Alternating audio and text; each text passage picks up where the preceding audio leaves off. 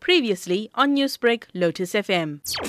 There is work that is already unfolding concerning the storm-damaged houses. Companies have been appointed in some areas. They've already begun with the work of rehabilitating those houses, especially those who were affected in 2017 as well. That also includes the supply of material to those informal settlements where people were severely affected. So there is work in progress, but we still also want to caution our citizens that we need to take care of ourselves, especially those who are living along the rivers, because we still have some trouble in relation to heavy rain that are still visiting us.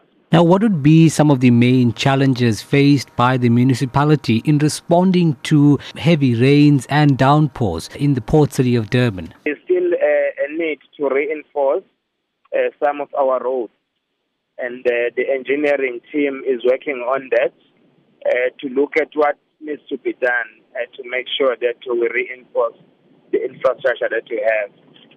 Because if we are not ready, we are still going to be suffering from the very same damages that we have suffered from. How would you encourage holiday makers visiting the port city of Durban? Your message to them? We are more than ready to host our visitors. They started to come in numbers, and there are a lot of festivities in eThekwini, and we guarantee the safety of our locals as well as our tourists.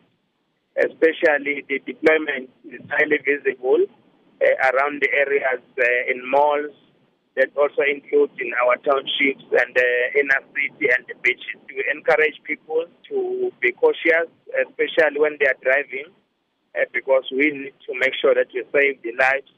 But those who are drinking and driving, they are going to face the music, because the law enforcement officers are not going to be tolerating those who just ignore and neglect our road rules.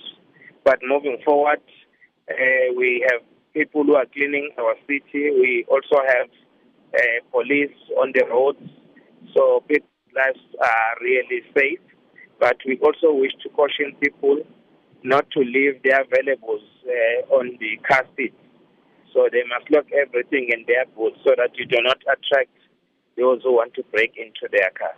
And in terms of the law enforcement deployed to make sure that visitors are safe during this time? We have more police and roadblocks, multidisciplinary roadblocks are conducted, stop and searches for the people who are working in groups who are suspected. Then they are stopped and searched. But everybody must allow the police to do their work, because we want to ascertain that your lives are safe.